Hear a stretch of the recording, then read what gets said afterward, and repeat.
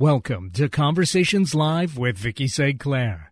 Talk radio to inspire, inform, and stimulate. Bringing you enlightened discussions with authors, creatives, innovative business and health professionals, and ordinary people living extraordinary lives. Sharing their expertise and life stories.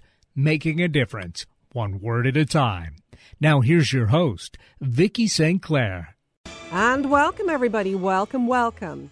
Well, whether we realize it or not, we're always telling stories at work, at home, at play, to friends, family, and even to ourselves. So who better to join us today on the transformative power of story than 36-time Moth StorySLAM and 5-time GrandSLAM storytelling champion, Matthew Dix.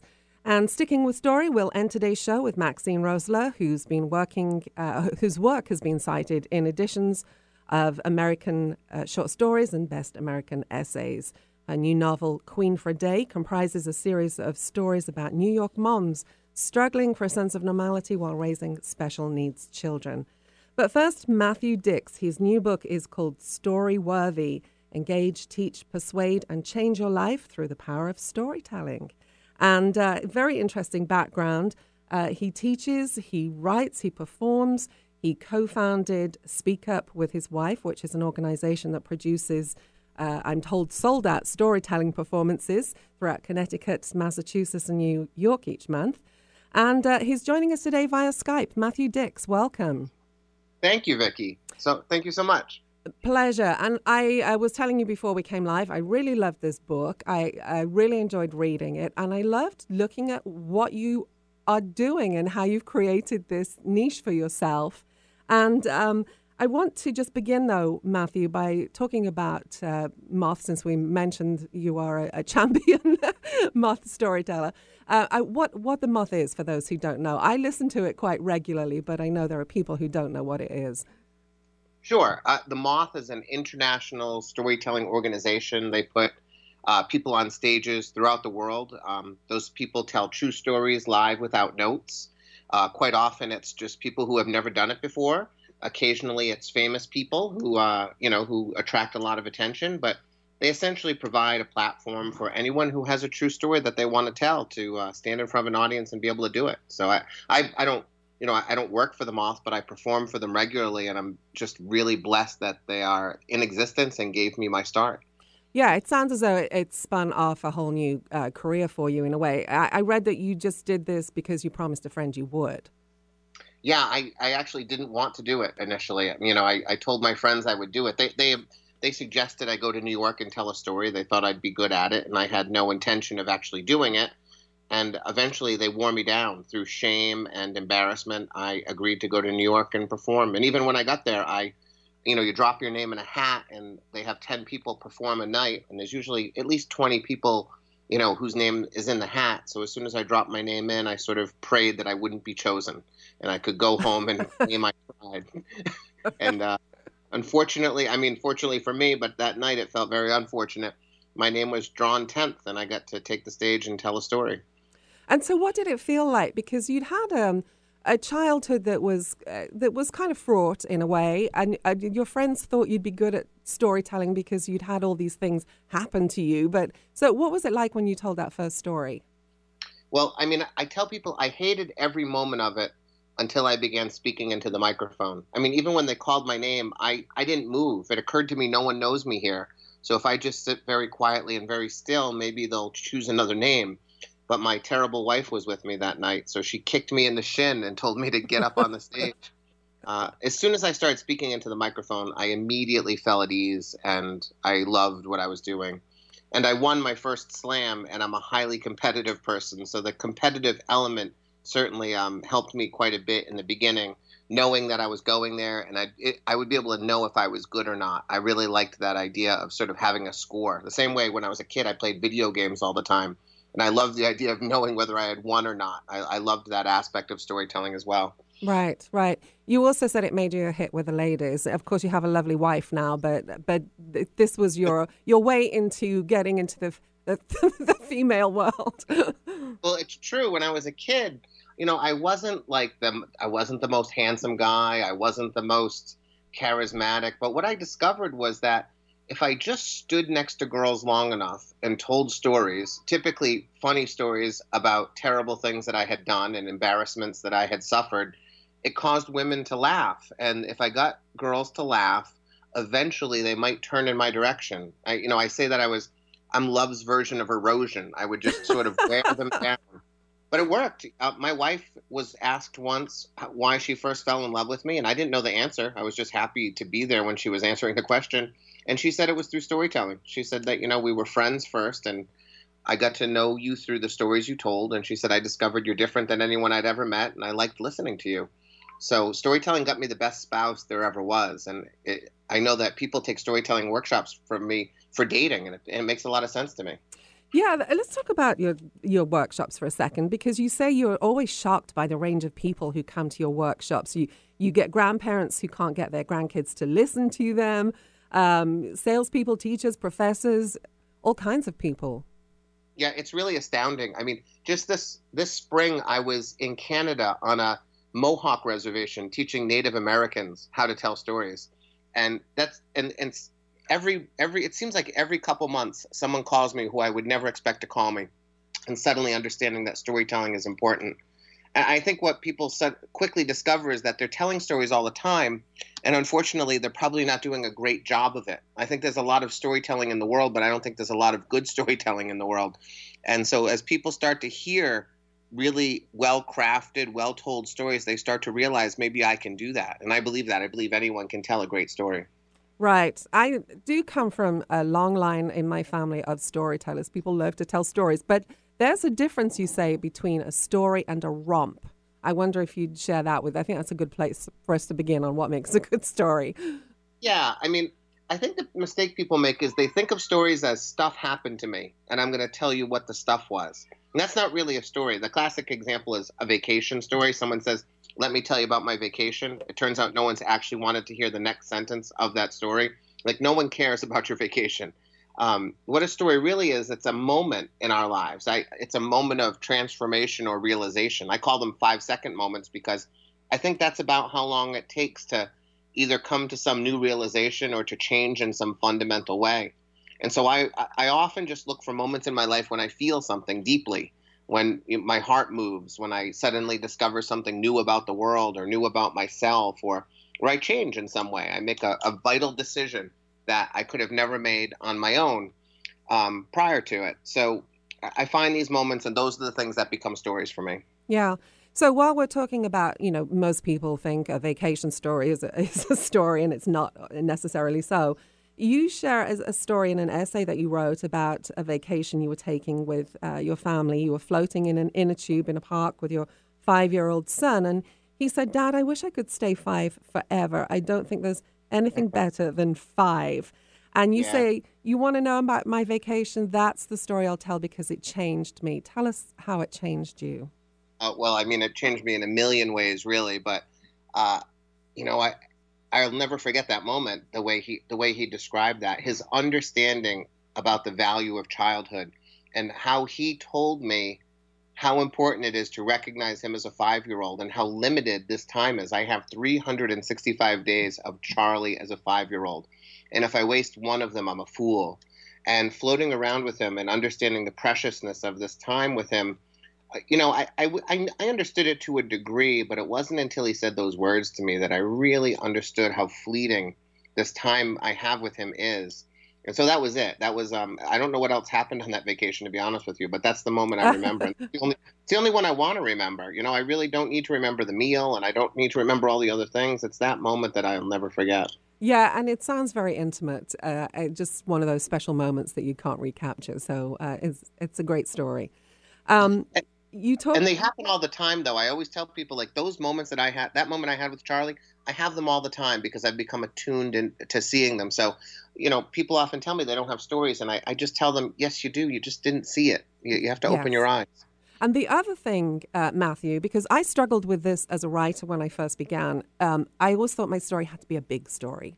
And it doesn't. It can be like the tiniest, smallest thing. So talk to us about that, if you would. Those are my favorite stories, to be entirely honest with you. My friends told me to go to the Moth originally because I mean, I haven't had a terrible life, but it's been really odd. Twice my heart has stopped beating and I've stopped breathing, and paramedics have brought me back to life. I was arrested and tried for a crime I didn't commit. I was homeless for a period in my life, and truly that is the tip of the iceberg of nonsense that I have suffered in my life. But the stories that I love the best are the tiny moments, like the one with Charlie in the inner tube. Because if I tell you the story about the time I was in a car accident and died on the side of the road, I really can't connect with people on a car accident level. Like, no one's really going to feel, they're not going to connect with me and think, yes, I once died on the side of the road too, Matt. I feel your pain. Right. But I think we can all understand what it's like to feel that time is fleeting, and what it's like if you're a parent to have a child suddenly growing up on you and you wanting to slow that process down if you could, and to understand the preciousness of youth.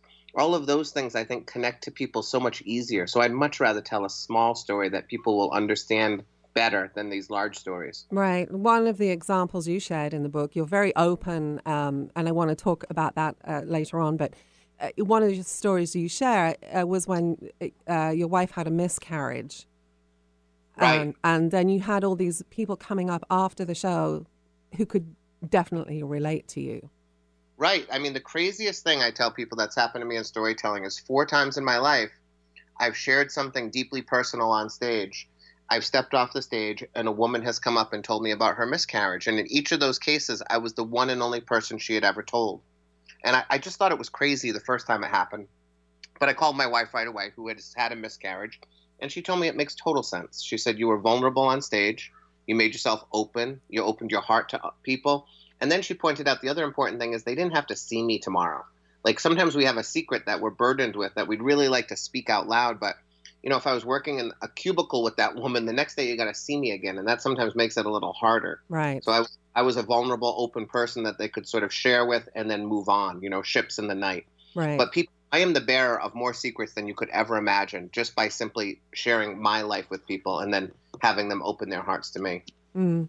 Does that ever get to you? What people share with me? What people share with you. Do you take that on board, or can you compartmentalize it, if you will?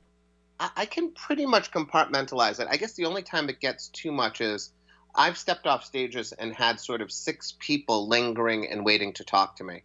And sometimes all 6 of them have something deeply personal to share. And when they start to pile up like that, then it starts to become a weight. Whereas if 1 or 2 people want to share something with me, especially if they're sharing it in a way that it's making them feel better about their lives, that's fine with me. But sometimes it gets to be much, and I don't blame them, and I understand why they're doing it. But you'd be surprised at how often I have a line of people waiting to talk to me, and each one needs to tell me something deeply personal. Right. And since you do so much storytelling and you're exposed to this a lot, how do you then decompress when you do get to that state, which it isn't very often, you said, but when you do get to that state, what do you do to decompress? The beauty of storytelling for me is after I'm done telling a story and performing, I often have a drive home. I'm in New York or Boston or somewhere around the country, and I have like an hour or 2 in a car or a plane, or somehow I'm going to have to travel home. And oftentimes that's when I really have an opportunity I play some music. I think about what the people said. I try to focus on the positive of each one of those moments. And that sort of gets me through it. I always consider it an honor when someone's willing to share something with me, as difficult as it might be to hear. And I just remind myself that they trusted me, and that in trusting me, they're probably a little better off being able to share that thing. And so I remind myself that way as well. Right, right. So we're going to take a very quick break. When we come back, you talked about it only takes 5 seconds to, every story takes only 5 seconds. So I want to dive a little deeper into that, and we'll look at why Jurassic Park wasn't a movie about dinosaurs. My guest is Matthew Dix, and his new book is Storyworthy. Engage, teach, persuade, and change your life through the power of storytelling. You're listening to Conversations Live with Vicki St. Clair. Please stay with us. Parkinson's disease affects as many as 1 million people in the United States. At the Parkinson's Disease Foundation, it's our mission to beat this disease. To learn about the Parkinson's Disease Foundation, or if you want to help support our work, visit our website, pdf.org or call us at 800-457-6676. In the Northwest, contact the Northwest Parkinson's Foundation at nwpf.org.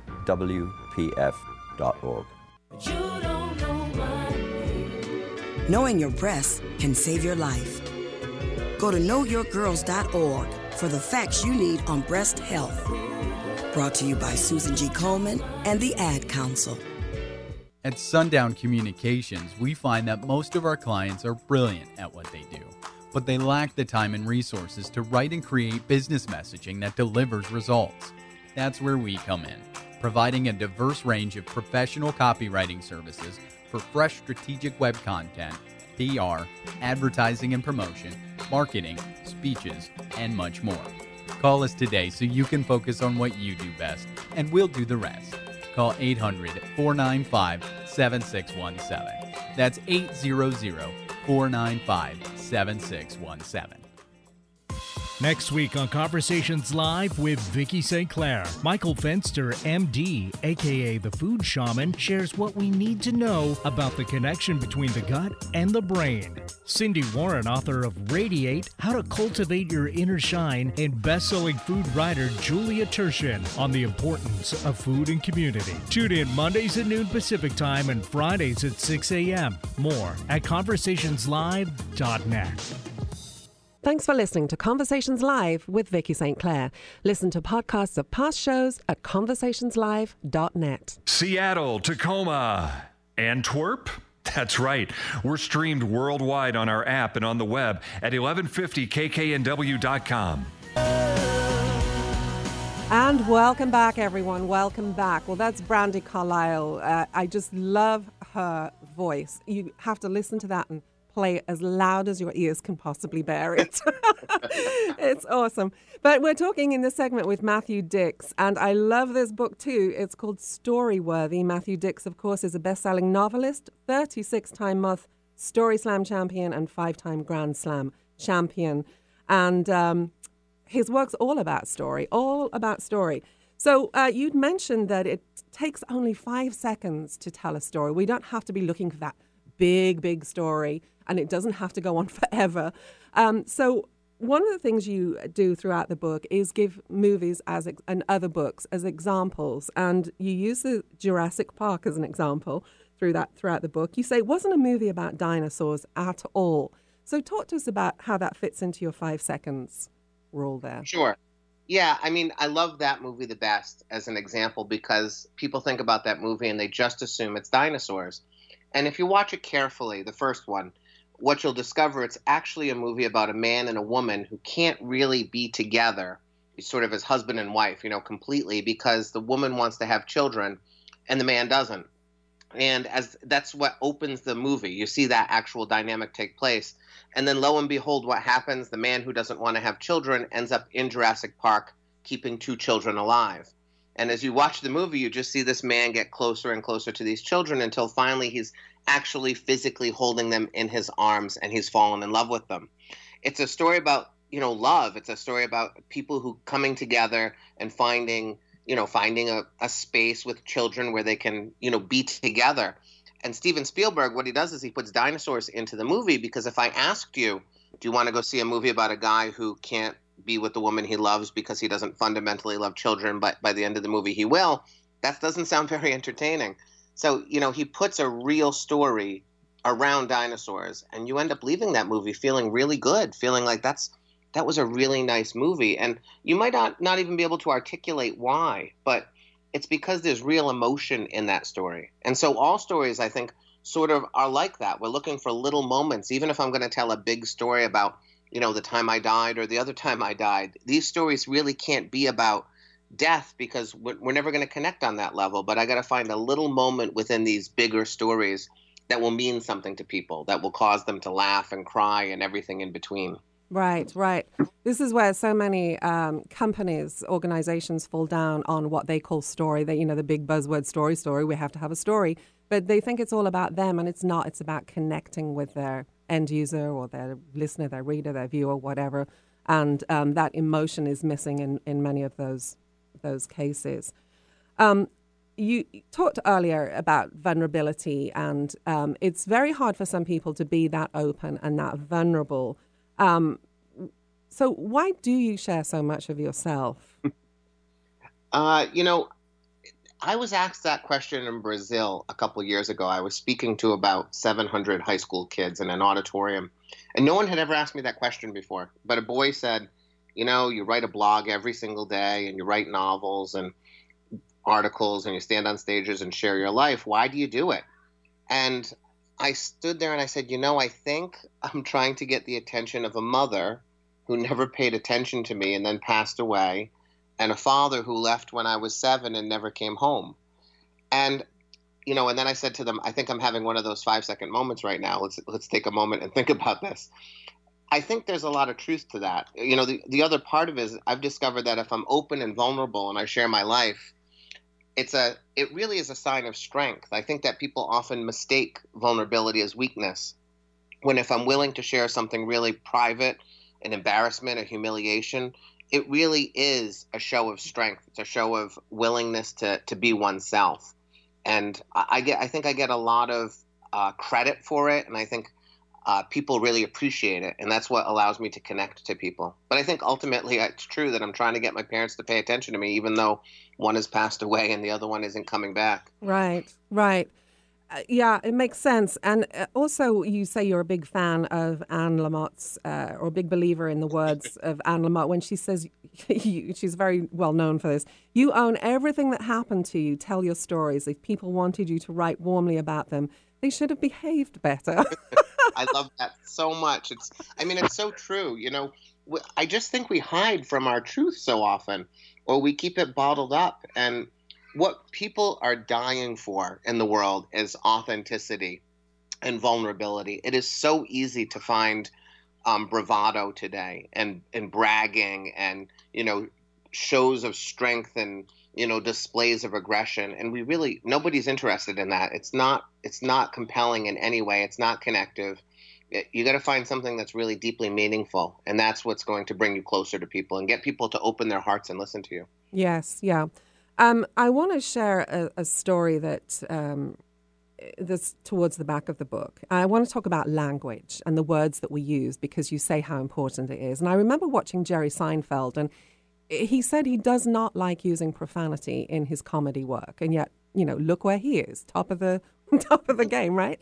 Right. And you said you feel the same. And thank goodness you felt that way and choose your words carefully, because as you said, you blog every day, and you had a situation where somebody took a whole bunch of your words totally out of context, and it caused a great deal of grief. I wonder if you'd share that story briefly with us. Sure. I had been blogging essentially for more than 10 years at that point, and I'm an elementary school teacher as well. And for whatever reason, someone decided they didn't want me to be a teacher anymore. A disgruntled parent or a disgruntled colleague. And so they took 10 years worth of blog posts and really took them out of context. I mean, one of the best examples is they accused my principal at the time of favoritism. And I had written in the packet that they created where they took things out of context, they wrote the lines, Matt said, the principal said I can do whatever I want. I have total control. I can come and go as I please. And they didn't mention that was the day my mother died. And so on the day my mother died, my principal said, you can do whatever you want, come and go as you please, take as much time as you need. They had left that part out, that my mother had passed away on that day. And so they did that again and again and again, over and over. But I got lucky for a lot of reasons. The First Amendment's a beautiful thing, and that protected me. But all of the blog posts that I had written, you're right, I'm not profane. I rarely swear even on stage. And I hadn't identified any of my fellow teachers in any derogatory way. I hadn't even really mentioned them by name. I'm just very careful about what I say. Most of my friends would say that's a crazy statement, because I often walk right up to the line and say things that most people wouldn't say. But when it comes to other people, when it comes to the words that I use, I've just always been very careful, and it served me very, very well. Yeah, and I think it's important to share that, because we talked about how open and vulnerable you make yourself, but also in today's society, we see it every day where people's lives and careers are ruined by people taking things out of context that have gone up on Twitter or Facebook, wherever. So I think it's important. Yeah, just choosing wisely and pausing. I post all the time on Twitter and Facebook and places like that, but I always take a moment to think about what have I just said? How will it be received? Is the context there? Those types of questions I ask myself constantly, and it saved me. It saved my teaching career. It's very, very important that you choose your words carefully. Yeah. So I want to talk about the fact that you say anyone can be a storyteller, because it's like you hear people say, "Oh, I'm just not creative," or "Oh, I just can't tell stories." But you say anybody can if they use some of the tips in your book. Yeah. No, I think it's absolutely true. The one advantage I have in terms of teaching storytelling is I've been teaching elementary school, 5th grade, for 20 years now. And so I really believe in taking large concepts and breaking them into small, repeatable parts that are easy to practice, which is what my book does. And so I've taken this large sort of umbrella concept of storytelling and really broken it down into sort of the most important part and then the next most important part. It's a real pathway to creating a story, to crafting a story. And I do believe there's some art and craft and performance that goes along with it, but I have yet to meet a person who I can't hand these strategies to and allow them to become a highly effective storyteller. Someone who could go to the Moth and win a StorySLAM, which many, many, many of my students have done. Right, right. If listeners can hear a little child in the background, your kids are in the bathtub, right? Yes, both of my kids are in the bathtub right now, and apparently they're having a really good time now. They're having fun. We like to hear that. So ideas.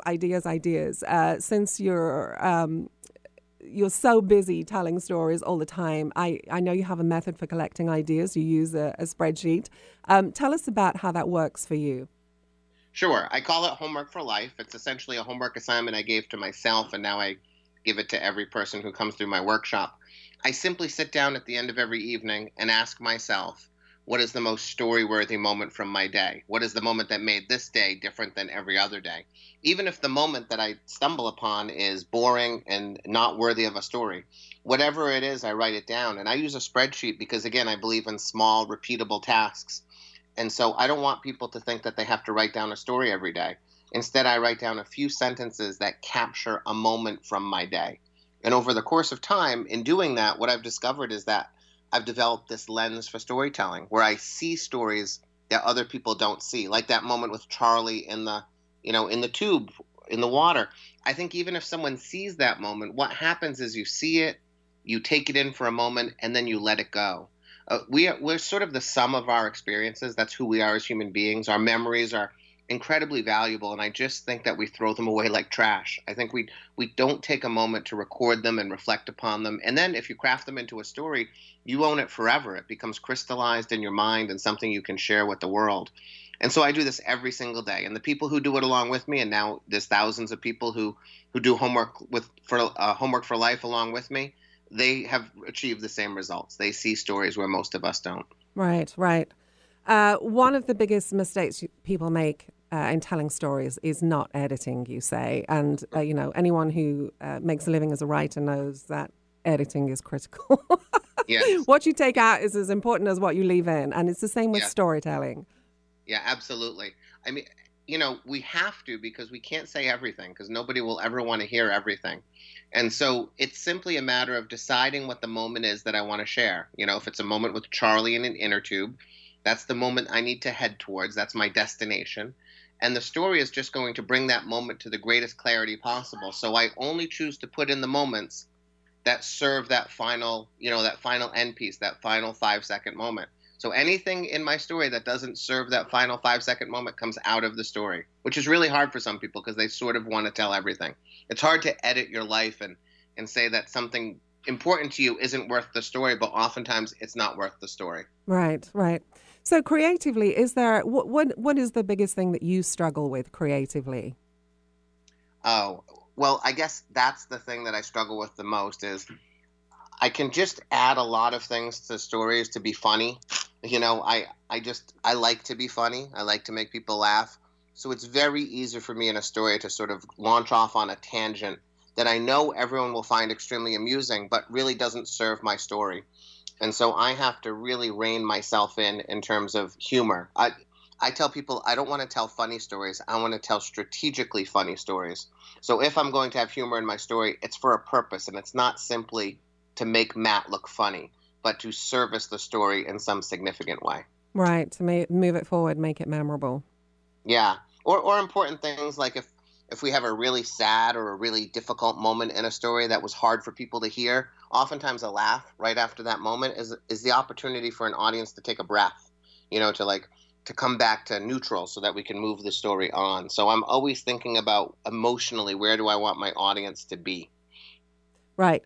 Well, we're right at the end of our segment, Matthew. Such a pleasure talking with you. I could talk with you for a long time on this subject. But the book is great. It's called Storyworthy: Engage, Teach, Persuade, and Change Your Life Through the Power of Storytelling. And Matthew, of course, a novelist, teacher, Moth champion, and great storyteller. What would you like to leave our listeners with today? Oh, you know what? Well, I'll tell you, if they want to learn more about storytelling, my wife and I have just launched a podcast called Speak Up Storytelling, where we actually play a story and then critique the story. And so I think that storytelling is sort of an ongoing process that you have to keep engaging in. So I tell people to listen to stories, to open up a space for people to tell stories by encouraging people wherever you are to tell a story. And then if they want to check out our podcast, it's an opportunity to hear sort of a professional critique of an excellent story each week. So whatever they're going to do, just keep telling stories and opening up spaces for others to speak and engage in the craft in a sort of a consistent basis. I think that would be really helpful for people. Okay, well, I will be checking out that podcast. And what's the name of the podcast again? It's Speak Up Storytelling. And I know listeners can find out more about Matthew at MatthewDix.com, MatthewDix.com. Matthew, thanks so much for being with us. Really appreciate it. Thank you, Vicki. I really appreciate it. And please stay with us. We're going to take a quick break, and we will be right back with Queen for a Day. You're listening to Conversations Live with Vicki St. Clair. Next week on Conversations Live with Vicki St. Clair, Michael Fenster, MD, a.k.a. the Food Shaman, shares what we need to know about the connection between the gut and the brain. Cindy Warren, author of Radiate, How to Cultivate Your Inner Shine, and best-selling food writer Julia Turshin on the importance of food and community. Tune in Mondays at noon Pacific Time and Fridays at 6 a.m. More at conversationslive.net. Let's see if I guess that this just isn't working. Knowing you have a great idea for a book is one thing, writing it another. So what's stopping you? Maybe you can't find time. Maybe you don't know where to begin. Maybe you wrote a couple of chapters, then disappeared down a rabbit hole. Or maybe you'd rather someone else write it for you. Partnering with the right coach or ghostwriter can make all the difference between talking about your book and finishing your book. As an award-winning writer and strategic consultant, Vicki St. Clair's storytelling credits span from business, health, self-help, and memoir to New York Times and USA Today best-selling anthologies. Vicki partners with people just like you at the exact level you need, whether you need a little encouragement, editorial guidance, or full-blown ghostwriting and consulting services. If you're serious about telling the story you know is inside you, stop procrastinating. Let's get your story down on paper. Contact Vicki today. Email Vicki at VickiSt.Clair.com or call 1-800-495-7617. See more about Vicki and her work at VickiSt.Clair.com. Oh, yeah, that could work.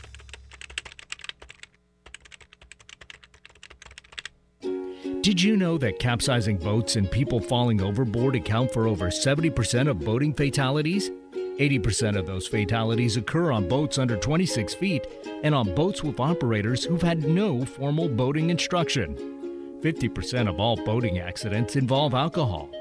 Be smart this summer. Know who you're boating with. Wear a Coast Guard-approved life jacket and don't drink and boat. This message is brought to you by supporters of Conversations Live with Vicki St. Clair and the JMB Group, who wish you safe boating fun. Do you love wildlife? Then make a real difference by helping Paws care for sick and injured wild animals. Volunteers help feed and clean the animals until they are well enough to return to the wild. Sign up today and help save a wild life. No experience necessary. All training is provided. Visit paws.org or call 787-2500. Thanks for listening to Conversations Live with Vicki St. Clair. Join us live every Monday at noon on Alternative Talk 1150 or stream live from conversationslive.net. Tell your friends about Alternative Talk 1150. And welcome back, everyone. You're listening to Conversations Live with Vicki St. Clair. And my guest in this segment is Maxine Rosaler. Her fiction and nonfiction has been published in the Southern Review, Glimmer Train, Witness, and a bunch of other publications. She's the recipient of a New York Foundation for the Arts Fellowship for Fiction, and her stories have been cited in editions of the Best American Short Stories and Best American Essays. And we're talking today about her new novel, It's Queen for a Day. It's a novel in stories. Maxine Rosaler, welcome. Hi. Very pleased to have you here. And I want to just start out with a little bit of your background because you've been writing for quite a while, it seems. What made you want to get into, or have you always written? Oh, yes. I've been writing. I'd say that I've always wanted to be a writer, and I didn't. It seems like not so young, but I didn't really actually start writing until I was 32, which was a long time ago, 35 years ago, and that's when I started writing fiction. But I've always been writing one way or another. And so, go ahead. Yeah. So I really, I don't know what it is. It's just like it took me a long time to have the nerve just to start doing it. And then as soon as I started writing fiction, I know this sounds kind of corny, and I never really expressed it this way before, but I actually found myself. I think before that, I think I was just like crazy. Well, I'm not exactly crazy, but lost, and just somehow it just gave me myself. Well, that's a blessing to find what you were born to do. I remember many years ago I was at film school and we had to go down and film these people at this festival that was going on, and I whined and complained about it all week. I don't want to do it. I don't want to do it. I don't want to do it. And when I got down there, I was like, oh my God, I was born to do this. It is a I wonderful loved thing. it. But but the funny thing with me is that I always knew I wanted to do this. When I was in the third grade, I wrote a novel. But this sounds really stupid. My parents guessed the ending of it. And I don't know, could that have traumatized me? I don't know. And then my parents, of course, always wanted me to have a job. So I remember telling my mother when I was 21 or 22 that I wasn't going to look for a job. I was going to, write. And she actually, like in a, like the quintessential Jewish mother, actually fell on the floor. I mean, it was bizarre. Well, you all survived, so that's okay. And here we have a new novel. It's called Queen for a Day. So let's take a look at this because it's a little different. It's a novel in stories. Explain what that means to our listeners. Well, I think it's kind of like a phony kind of title. But basically, what I did was I wrote a collection of short stories, and they were all thematically connected. And then what I did was I actually went back to the stories, and I just went and connected them further thematically, and create, have the characters appear and reappear in different stories. And so that's why it's called a novel in stories. Right. But it really was originally a collection of short stories, of interconnected short stories. And it basically is stories of women who are struggling to find some sense of normality in their lives. They're raising special needs children.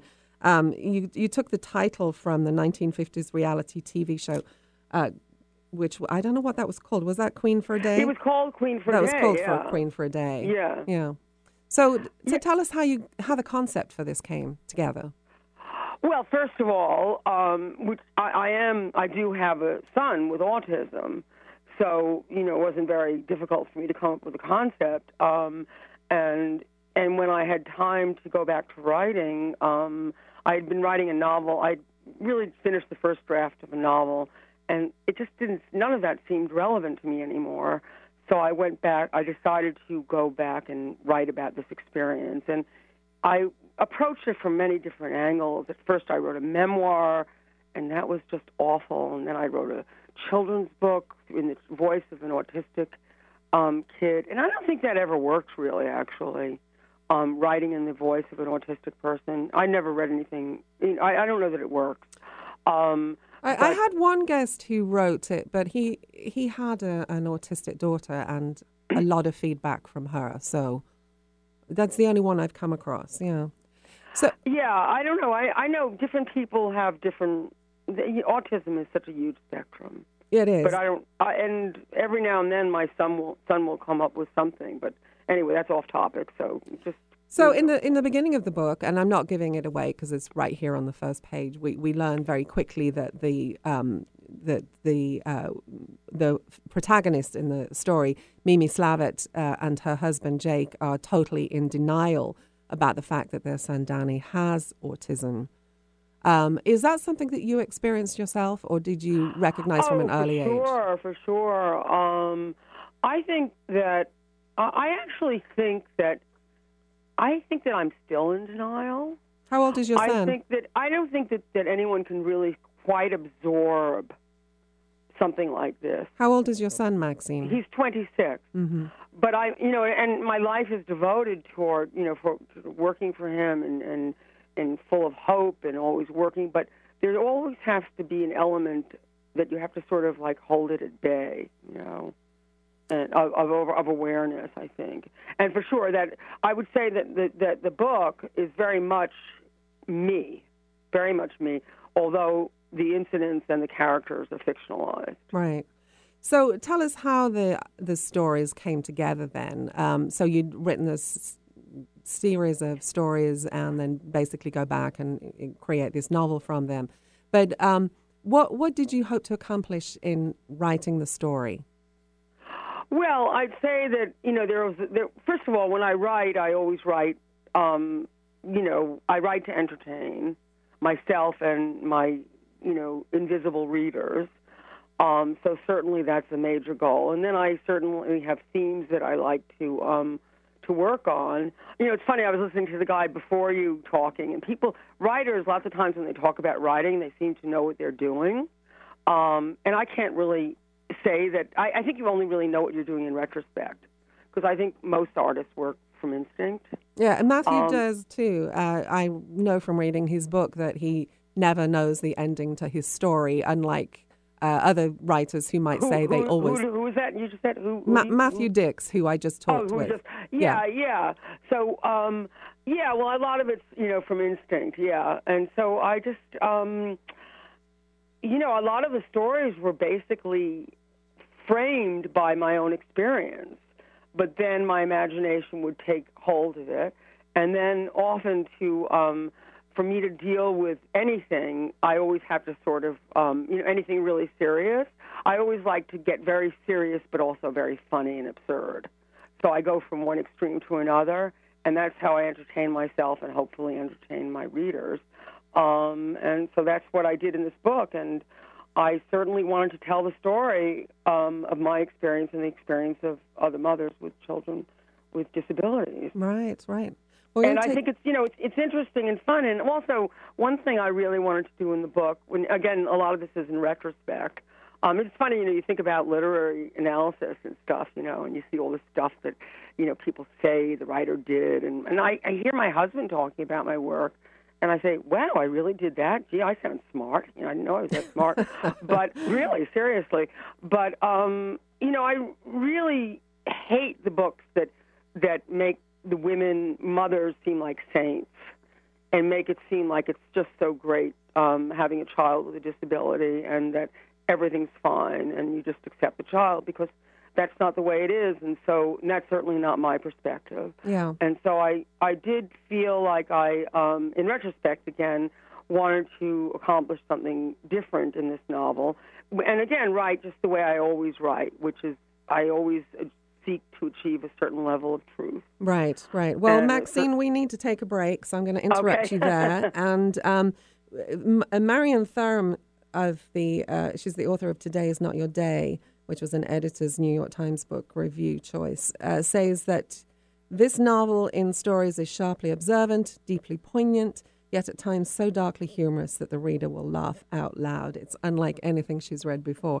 And my guest is Maxine Rosaler, and her new book is called Queen for a Day. We will be right back. You're listening to Conversations Live with Vicki St. Clair.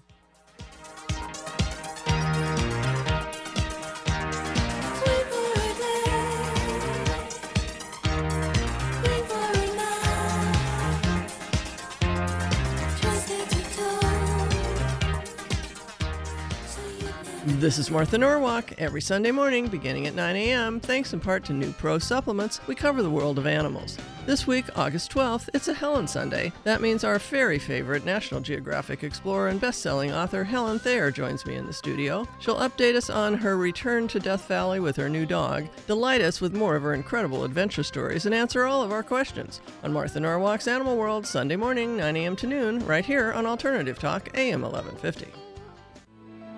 Hi, this is Vicki St. Clair. If you have a business, service, or event and would like to deliver your message to a large audience, call me at 425-269-4772. Let Conversations Live shine the spotlight on you. Call 425-269-4772.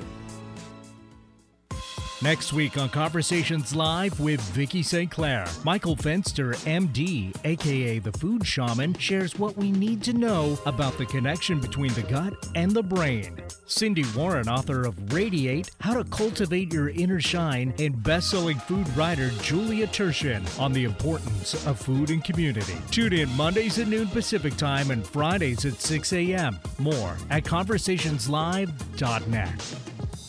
Thanks for listening to Conversations Live with Vicki St. Clair. Follow me on Twitter at Vicki St. Clair. No other station delivers this much variety. Alternative Talk 1150.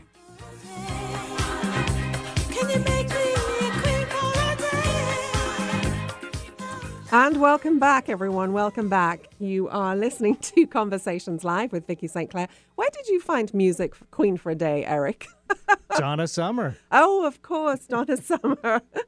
My guest is Maxine Rosaler, and again, her book is called Queen for a Day, and it's a novel in stories.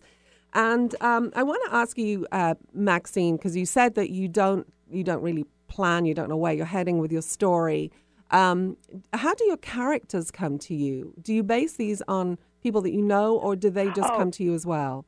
Oh, I definitely base them on people I know. I would say all the main characters are based on characters I know, but then I change them into other characters, and then the side characters that appear are all my own invention. And so do you run into people who say, was I that character in that book? Well, I'm a little terrified of that, to tell you the truth. Especially now you've declared it. Yes. Can't very well deny it now. Yeah. And I can always deny it. And so is there, in the writing process, is there something that challenges you more than other things? Like with some writers, it's dialogue. With some, it's getting a good sense of setting. This is set in New York, so I mean, we feel that we're in New York. What's your challenge? I don't think I have any challenge per se, general challenge. I just say that every now and then I will just run against a wall, and who knows when that wall is going to, emerge. But I don't think there's nothing I really have a challenge with in terms of the general writing process, I wouldn't say. And so what happens when you... but I've certainly, it's not like I don't get blocked sometimes. I sure do, and that's hell. Yeah. And so what turns that around for you? Well, what it really turns it around is sometimes I will read a writer that I love. John Cheever, I love John Cheever and Flannery O'Connor, and I'll just read them over and over again, and I'll just sort of get myself into almost a meditative state where I can just somehow access my unconscious mind, and that's the only trick I really have. And swimming sometimes helps too. Oh, swimming's a great pastime because it's very meditative, isn't it? Oh, it's great, yeah. And sometimes I'll just give myself an assignment before I dive into the pool, and then when I'm out of the pool, I remember I came up with something. Mm-hmm. Are you working on something new now? Oh, yes. I was working actually on a thriller when I was so rudely interrupted by Joe Olsham accepting my book, really. So now I'm, really, how dare he? So interrupts the creative process. So now I'm sort of trying to return to it, but there's so much publicity involved in a book, and it has to be done. Well, let's talk about that publicity, because this is something that, I talk with hundreds of people and in my work, not just as a host, but as a writer and producer and strategist. And people talk all the time about, I have a book I want to write, but it's the distribution and the publicity that is the challenge. And so what do you find challenging in that, if anything? Well, it's not exactly challenging. I mean, I have a publicist, and I have been having a lot of fun doing these interviews. In fact, it's interesting because it's sort of like getting let out of the cage, because I've really been living in a cave for so long.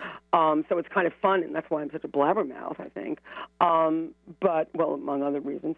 But it's really, right now I'm worried, like, am I going to get a New York review? Because who the hell knows? Like, why does the book get reviewed, or why not, And so that's all publicity. It's hard work, legwork. Your publicist, Deb Zipf, is actually one of my favorite people to work with. She's so professional. Love her. Yeah, she's so professional. But that I think a lot of people... She's so real. She's a real person. Yes, and I think a lot of people don't understand how much work goes into, getting your platform as an author and publicizing and building your brand as an author. There's a tremendous amount of work there that goes into it. So is this your first novel? I know you've written fiction, but is this the first novel? No, I have actually 3 other novels that I've written, and I didn't really think that this book was going to be published because it was originally a collection of short stories. So I wasn't even going to send it out. But this was the one that was chosen. I have 2 other completed novels, and one that I had to throw away, and then one that I'm in the process of writing.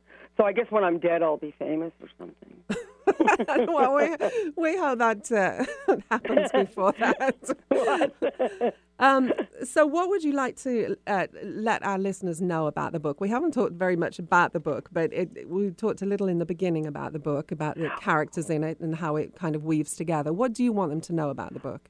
Well, I want them to know that it's, it's a very emotionally driven book, and it goes to the depths of sorrow, and also it has there's a lot of joy and a lot of absurdity in it.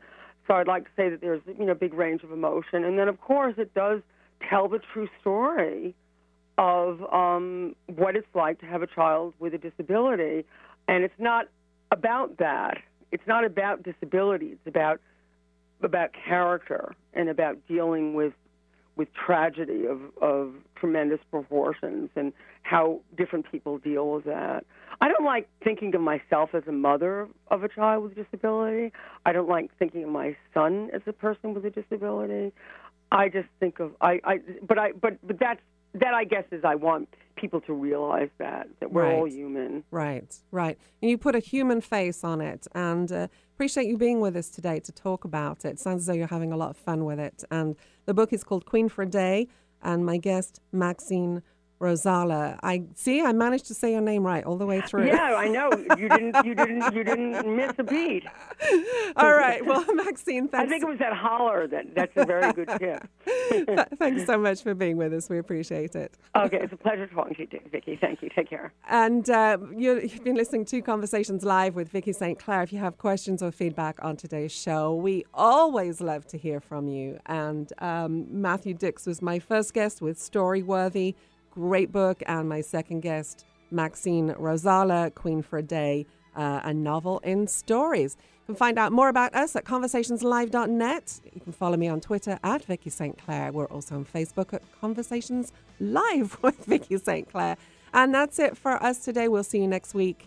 And until then, live well, live strong. Next week on Conversations Live with Vicki St. Clair, Michael Fenster, MD, a.k.a. the Food Shaman, shares what we need to know about the connection between the gut and the brain. Cindy Warren, author of Radiate, How to Cultivate Your Inner Shine, and best-selling food writer Julia Turshin on the importance of food and community. Tune in Mondays at noon Pacific Time and Fridays at 6 a.m. More at conversationslive.net. Hi, this is Vicki St. Clair. If you have a business, service, or event and would like to deliver your message to a large audience, call me at 425-269-4772. Let Conversations Live shine the spotlight on you. Call 425-269-4772.